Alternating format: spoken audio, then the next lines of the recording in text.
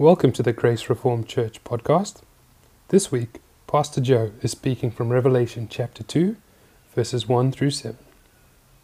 Now, we're going to dive into our message for today, which is from Revelations 2, verse 1 to 7. If you have a Bible at home, open it up with me and follow along, underline, make notes. Let's get stuck into the Word of God. Let me commit this to the Lord in prayer. Father God, as we now open your Word and we read from it and we digest it and we eat it to feed our souls, we pray that it would nourish us on the insides and that it would be a light for our feet, for a lamp for our path. We pray that in Jesus' name. And we can all agree and say Amen.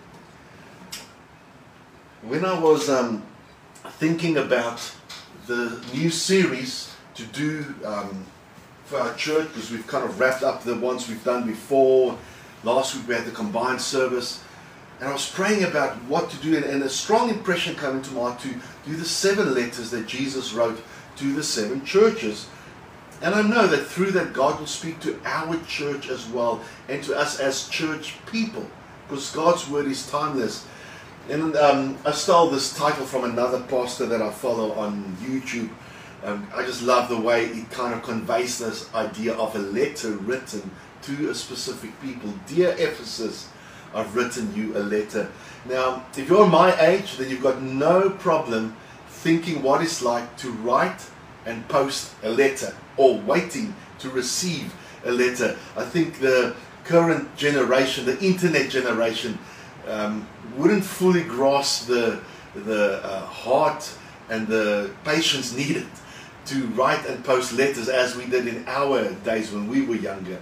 My wife and I, at one point, we were studying, and I was in one province in South Africa, in Pretoria, and she was way down in Wellington and Cape Town, and we didn't have mobile phones. There wasn't internet back then, but we could write letters, and we'd write letters to each other, and you'd write a letter and post it away, and she'd receive it that side, and then she'd write a letter back to me. So from the time I sent a letter to her to the time that I got the letter back could sometimes be 10 days, 2 weeks, depending on how fast the post was around that time.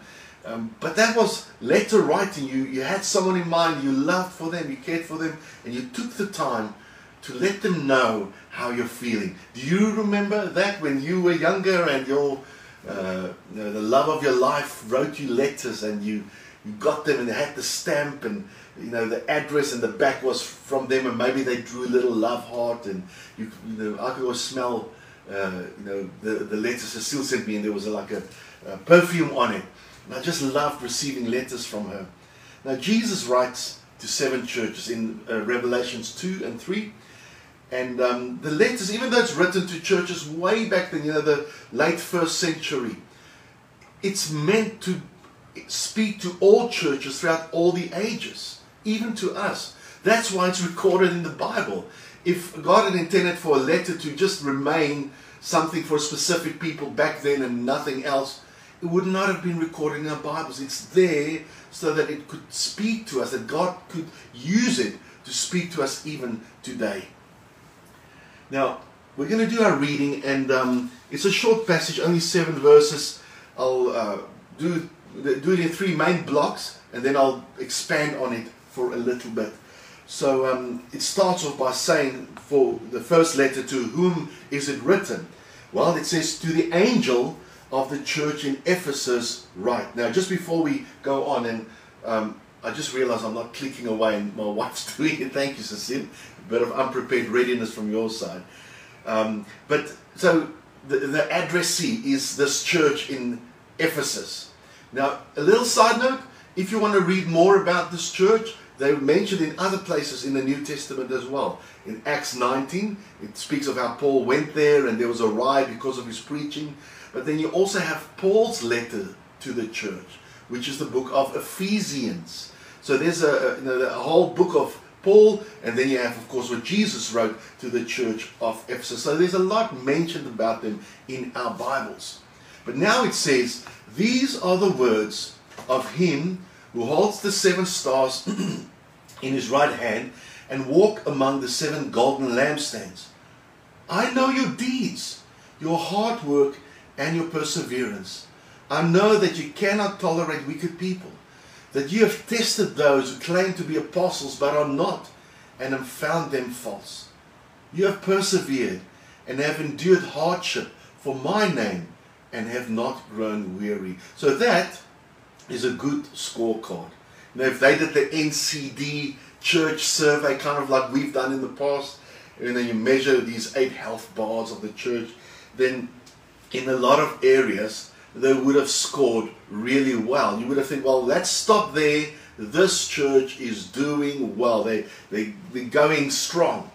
But in verse 4, we see this word there, yet.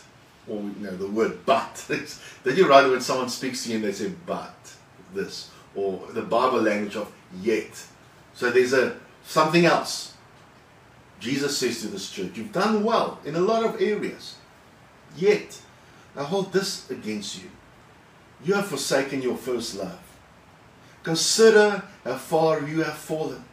Repent and do the things you did at first. If you do not repent, I will come to you and remove your lampstand from its place.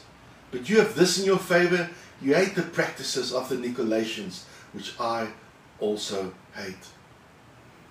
So we see in that this church has as I said, a good scorecard, but Jesus is ensuring that they realize, even though you have strengths, you have a lot of things that are going well for you, it does not justify being lackluster or average when it comes to your spiritual temperature.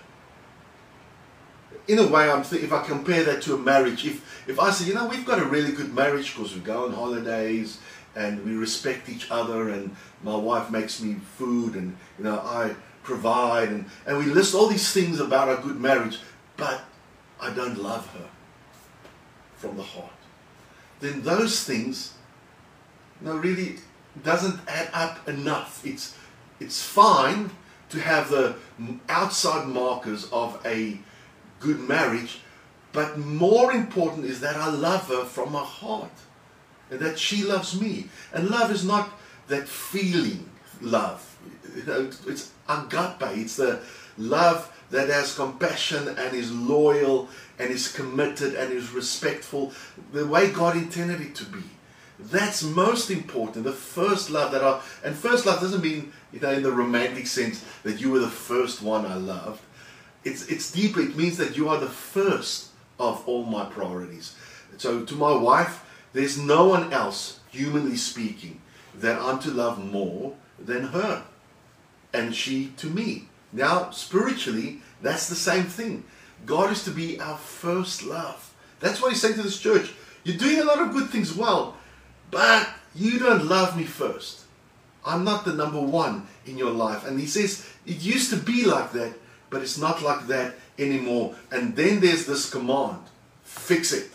Fix it. And if I can just echo back to the marriage thing. Now I said, if you have the outside markers of a good marriage, but you don't love your spouse, fix it. That's what God would say to us. That's what he would command us, to fix our relationships so that we can honor him also in that way. And if spiritually we are cool and cold towards God, then the command is fix that. Make it right. And verse 7 then says, whoever has ears, let them hear what the Spirit says to the churches. To the one who is victorious, I will give the right to eat from the tree of life, which is in the paradise of God. So there's this immense blessing that goes beyond our life on earth. That's saying that there's reward beyond life on earth that is coming our way if we are in Christ and we remain faithful to him and love him with our lives. Now here's a little map on the screen for you. This map, by the way, is one that someone in our church painted for me with a computer art. And that was Inalia Lowe. It's part of our, the Revelation project. That's my hobby that I've been working on for many years now and still working on it. And she was kind enough to make a map that I can use that doesn't have copyright on it. But on this map, you can see the 7 stars is representing the 7 churches of this book of Revelation. And the first one there is the church of Ephesus. It was kind of like at a port city at this where a river mouth met the sea.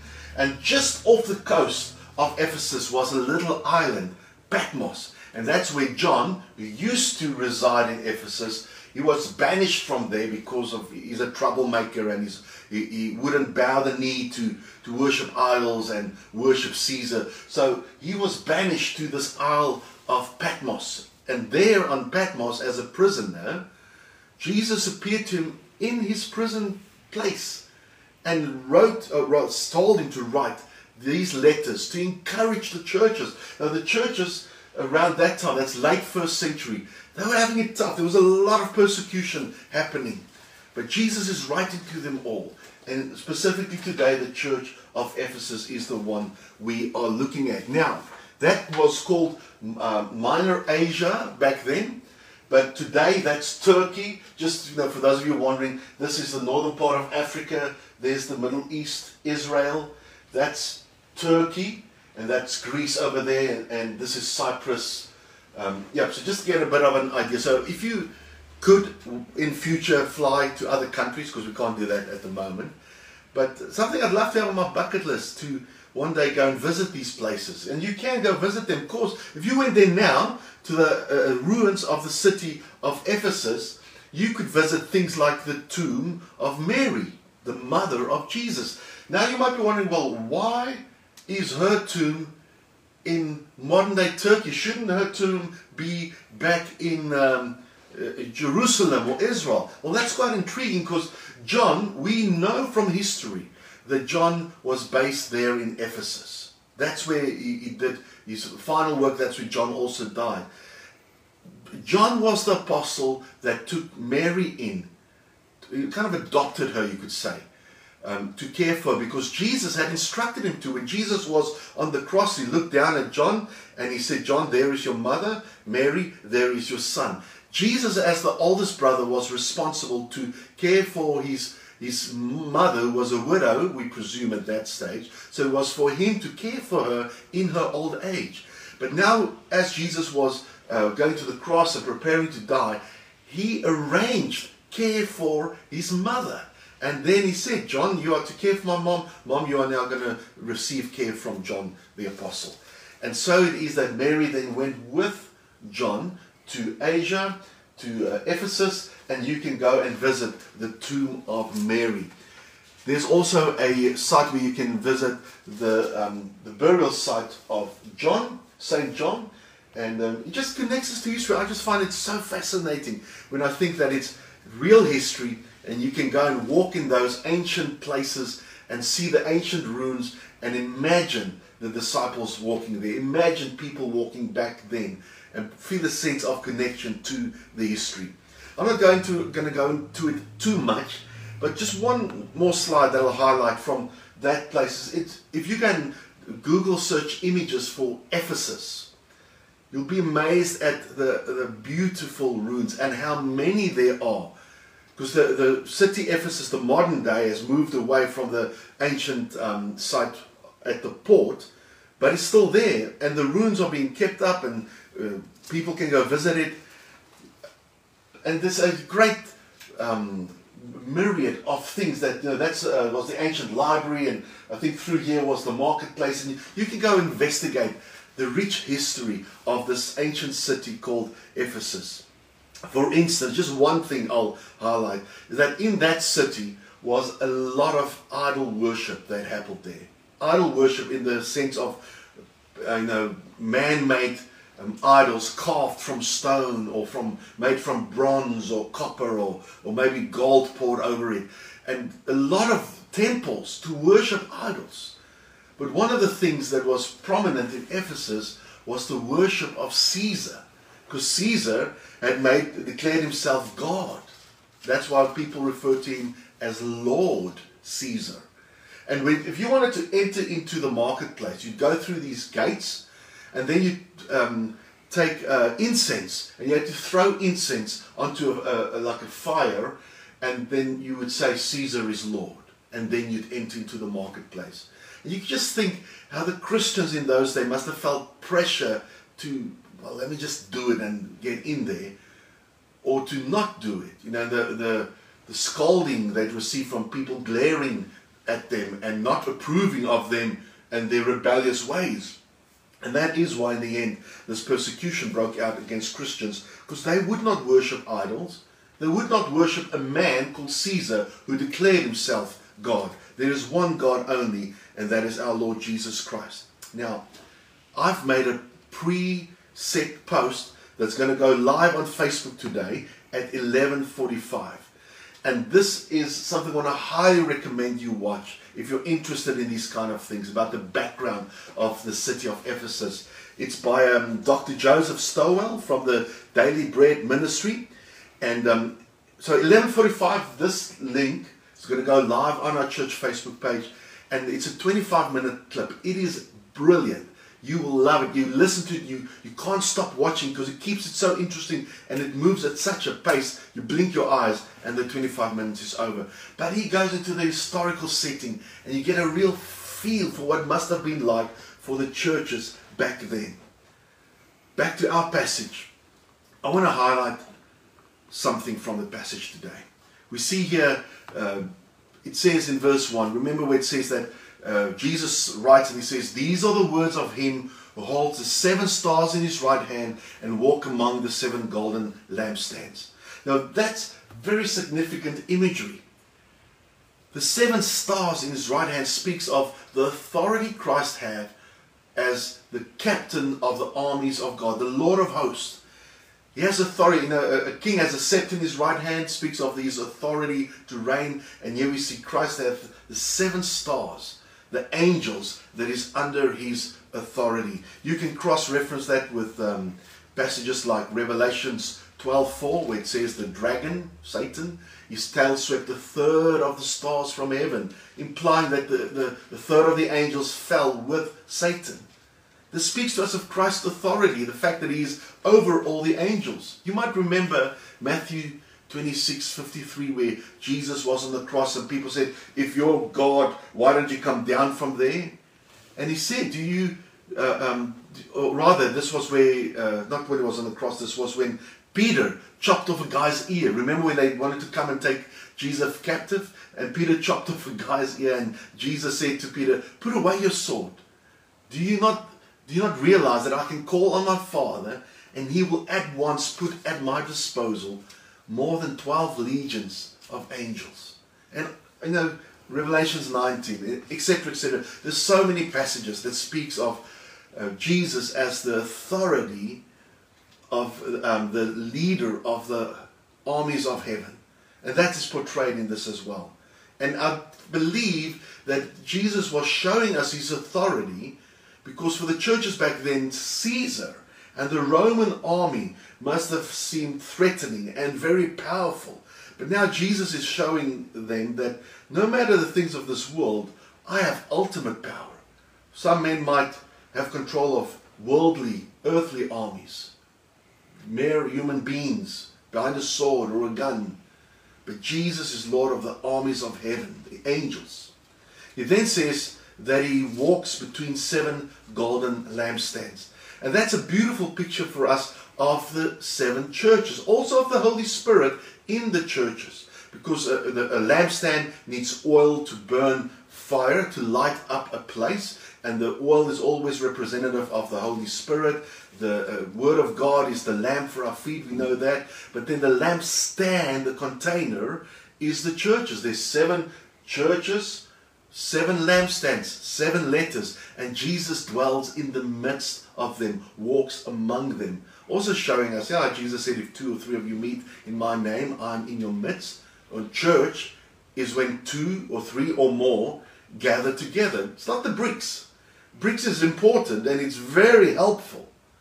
But the church, with or without the brick, meet together in his name, and he says, I am there. I am in your midst. And he walks between the churches. And I have to show you this. This is one of the props that was also made for us for our Revelation project. And this stain Phil, you made this for me, just a beautiful full-size lampstand. We don't know what exactly it looked like. This is an artist's design, but Christ walks between 7 lampstands, representing him walking between the churches.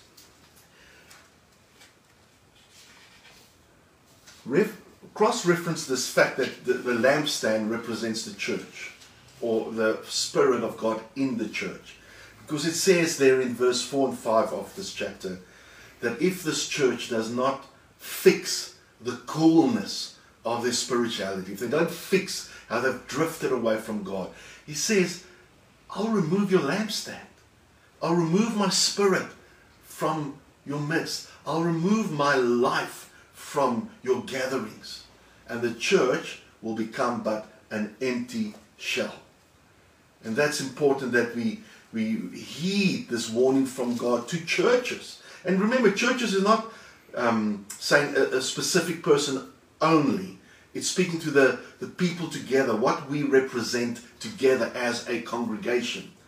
And here it says that the people have lost their first love. One scholar actually said that this church of Ephesus, by this time, would have had a 3rd generation that is leading the church, that is prominent. So there was the fathers, the grandfathers of the church, and then their children, and then the fathers of the church and mothers, and then their children, and that's why we talk of the 3rd generation down. And they had not loved God as much as the original founders of the church. And Jesus is warning the church, fix that first love issue so I don't remove my lamp from your midst. And it's a warning even today for many churches. And I'm going to give you examples in a moment of where churches have not done that, where they've drifted. And now I believe God by His Spirit and His Word would warn churches. He'd warn churches. But we always have 2 voices we listen to. There's the voice of God, which at times is uncomfortable and confronting.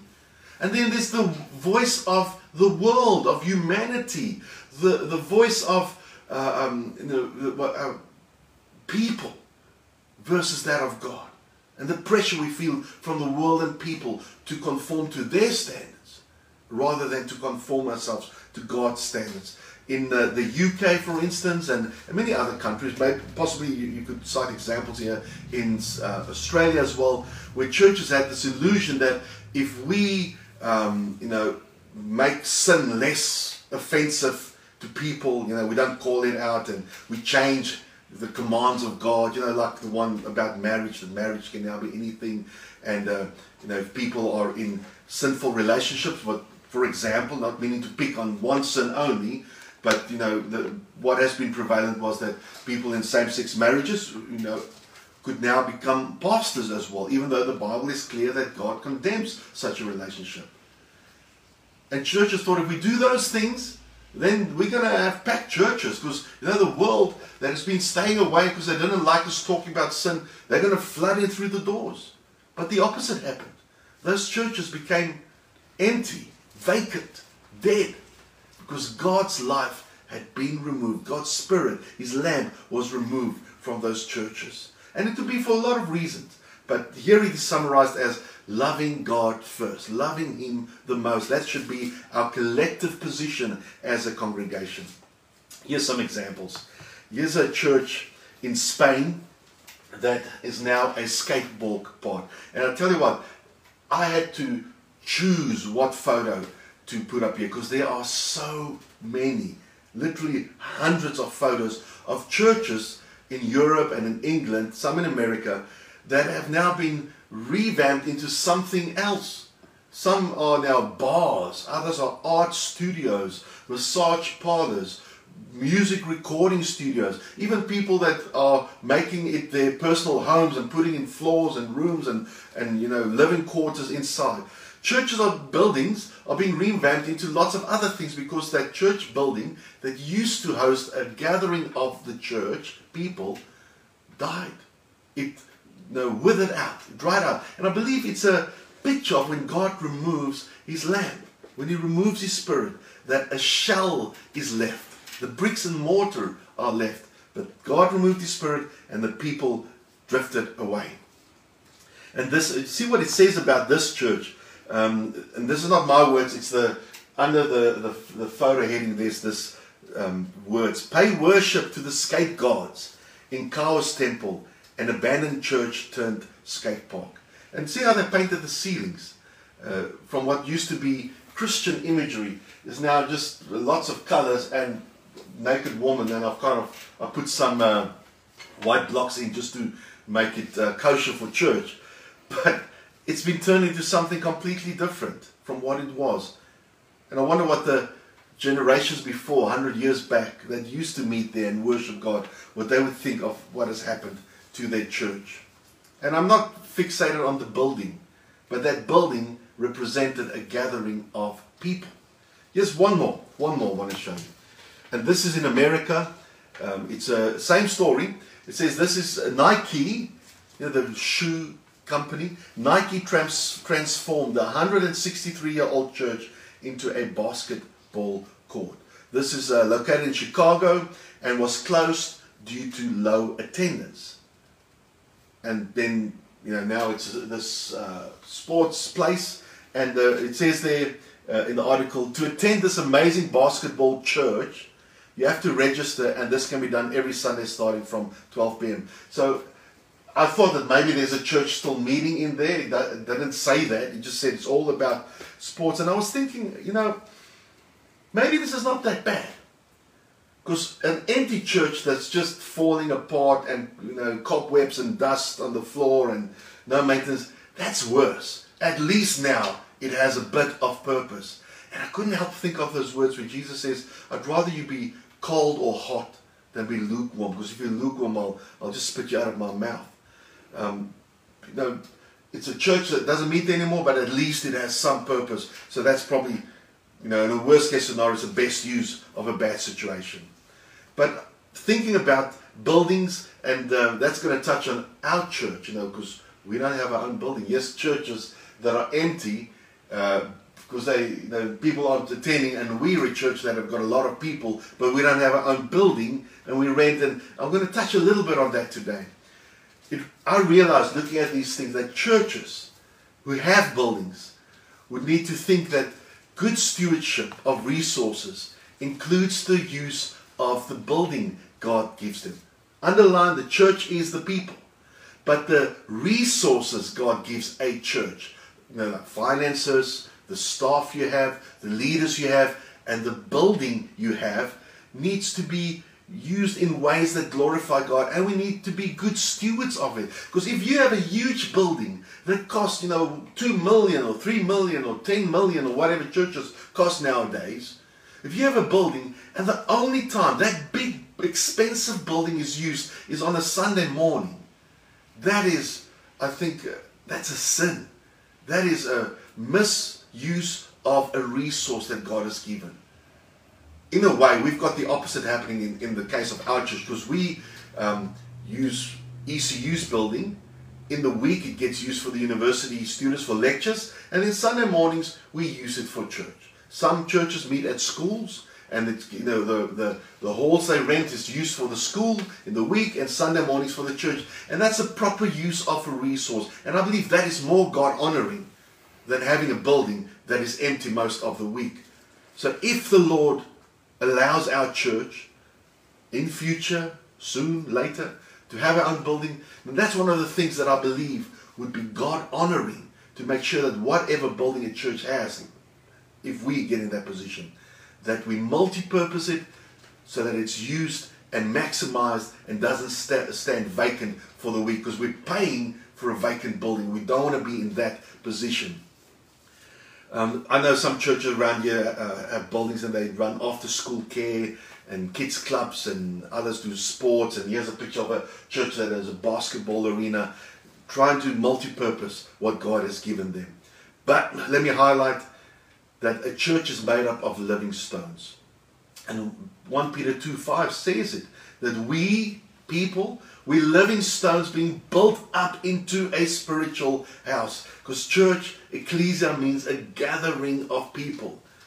So if people come together at your home as a small group, or you invited another family over to watch the service with you at your home, that's church. It's a gathering of people. we heard that there's a group of friends from our church that are meeting together today because they decided they want to watch a TV series together. But they're going to get together at someone's house, watch church together, then they're going to have lunch together, and then together, see this word together, they're going to watch this TV series. But that's church. That's the church. Church is when people come together in the name of God, and it's God's people gathering. That is the church. And whether it's at a home, which is brick and mortar, or in the park under a roof that's been built, or tent you put up, or ECU, or your own place, that's the tool, that's the vehicle. But the church is meeting in the church building. 2 cartoons for you, and folks, I'm nearly done. I kind of like what this one says. The building is closed, but the church is open. Isn't that true?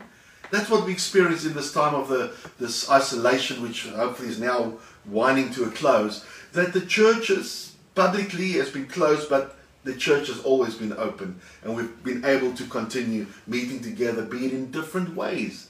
Another cartoon drawing says, where the church is. And see what this picture shows? It's here, it's there, and there, and there, and there, and there, and there, and there, and all over the place. That's the church. Church is not restricted to one building and one time slot in the week. Church is anywhere that God's people meet together.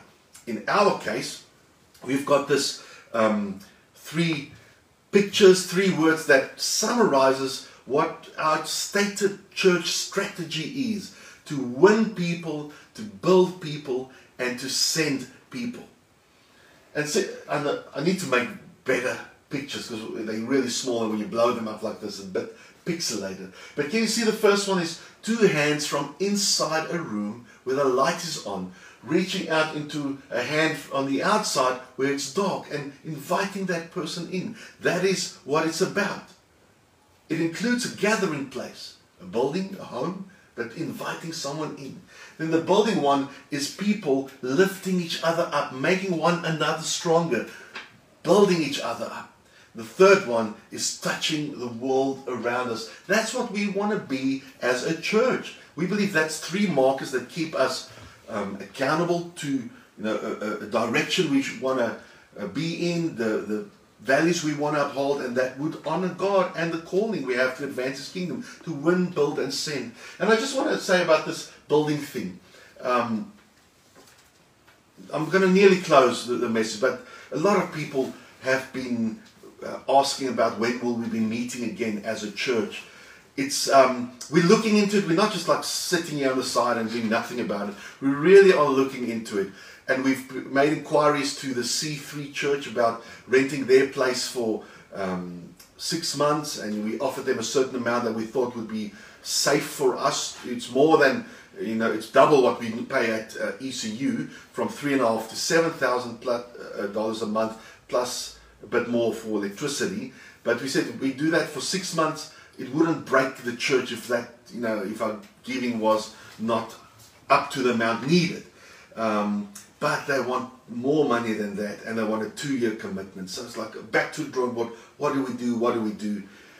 To buy the building, we'd need to go back to where we were before this crisis, raise about $300,000 to $400,000 as a deposit to get a loan, which would need to service by about 10 grand a month, and that's without the upkeep of that building. So moving into C3, whether we rent it or whether we buy it, is a 3-fold jump in our current cost. I thought initially our cost for ECU was 5 grand a month, but when I looked at the numbers more detailed, I'd rounded it up significantly. It's about 3.5 a month. So we go from 3.5 a month to 10, 11-ish.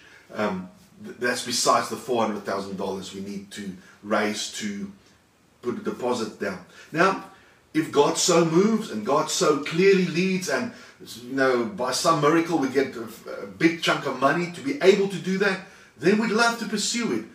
But that's not what we are seeing today.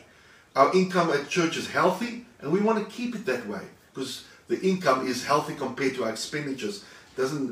Healthy income and you bump up massive expenditures could get us into trouble and a lot of stress, and then we don't want to damage our church, so we're not chasing that right now.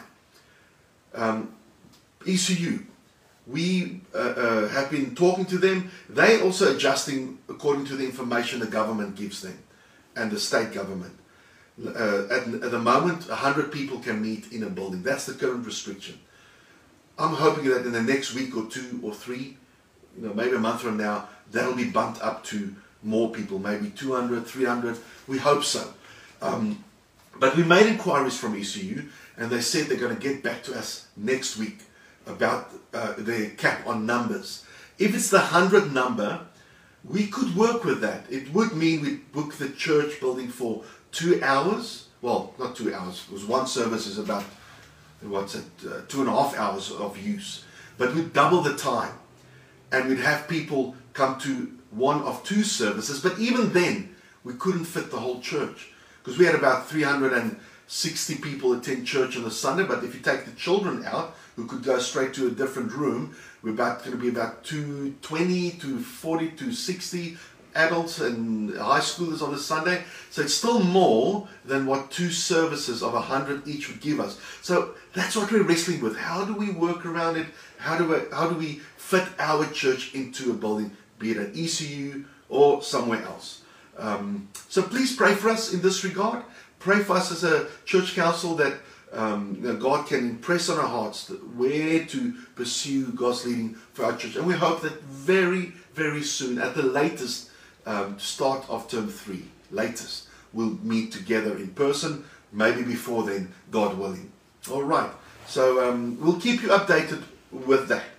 In closing, my final slide, echoing the words where it says, verse 7, Jesus to the church at Ephesus, whoever has ears, whoever, that means me and you today, let them hear what God's Spirit says to the churches. To the one who is victorious, to the one who fixed the drift, the one who stayed faithful in spite of pressures, the one who stuck with God. I will give the right to eat from the tree of life, which is in the paradise of God. So there's this promise of reward beyond this life. The end result of being in Christ is always blessing and reward that echoes into eternity. Amen and amen. Let me pray for us. Father God, we think on this word today that told us that we are to love you first. And all of us can say that there has been times when personally our love for you had cooled down. Forgive us for those things. And may your Spirit move in our hearts so that we would love you first, that we would love you most, that we would prioritize you in our hearts. We don't want to become more religious, Lord.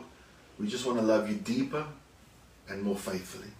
And may that be the collective position of our congregation, that as a church we would love you and that we'd honor you in the way that we win people, the way we build people and send people into the world around us. So help us, God. We pray this in Jesus' name. And we all said, Amen. Amen. Amen.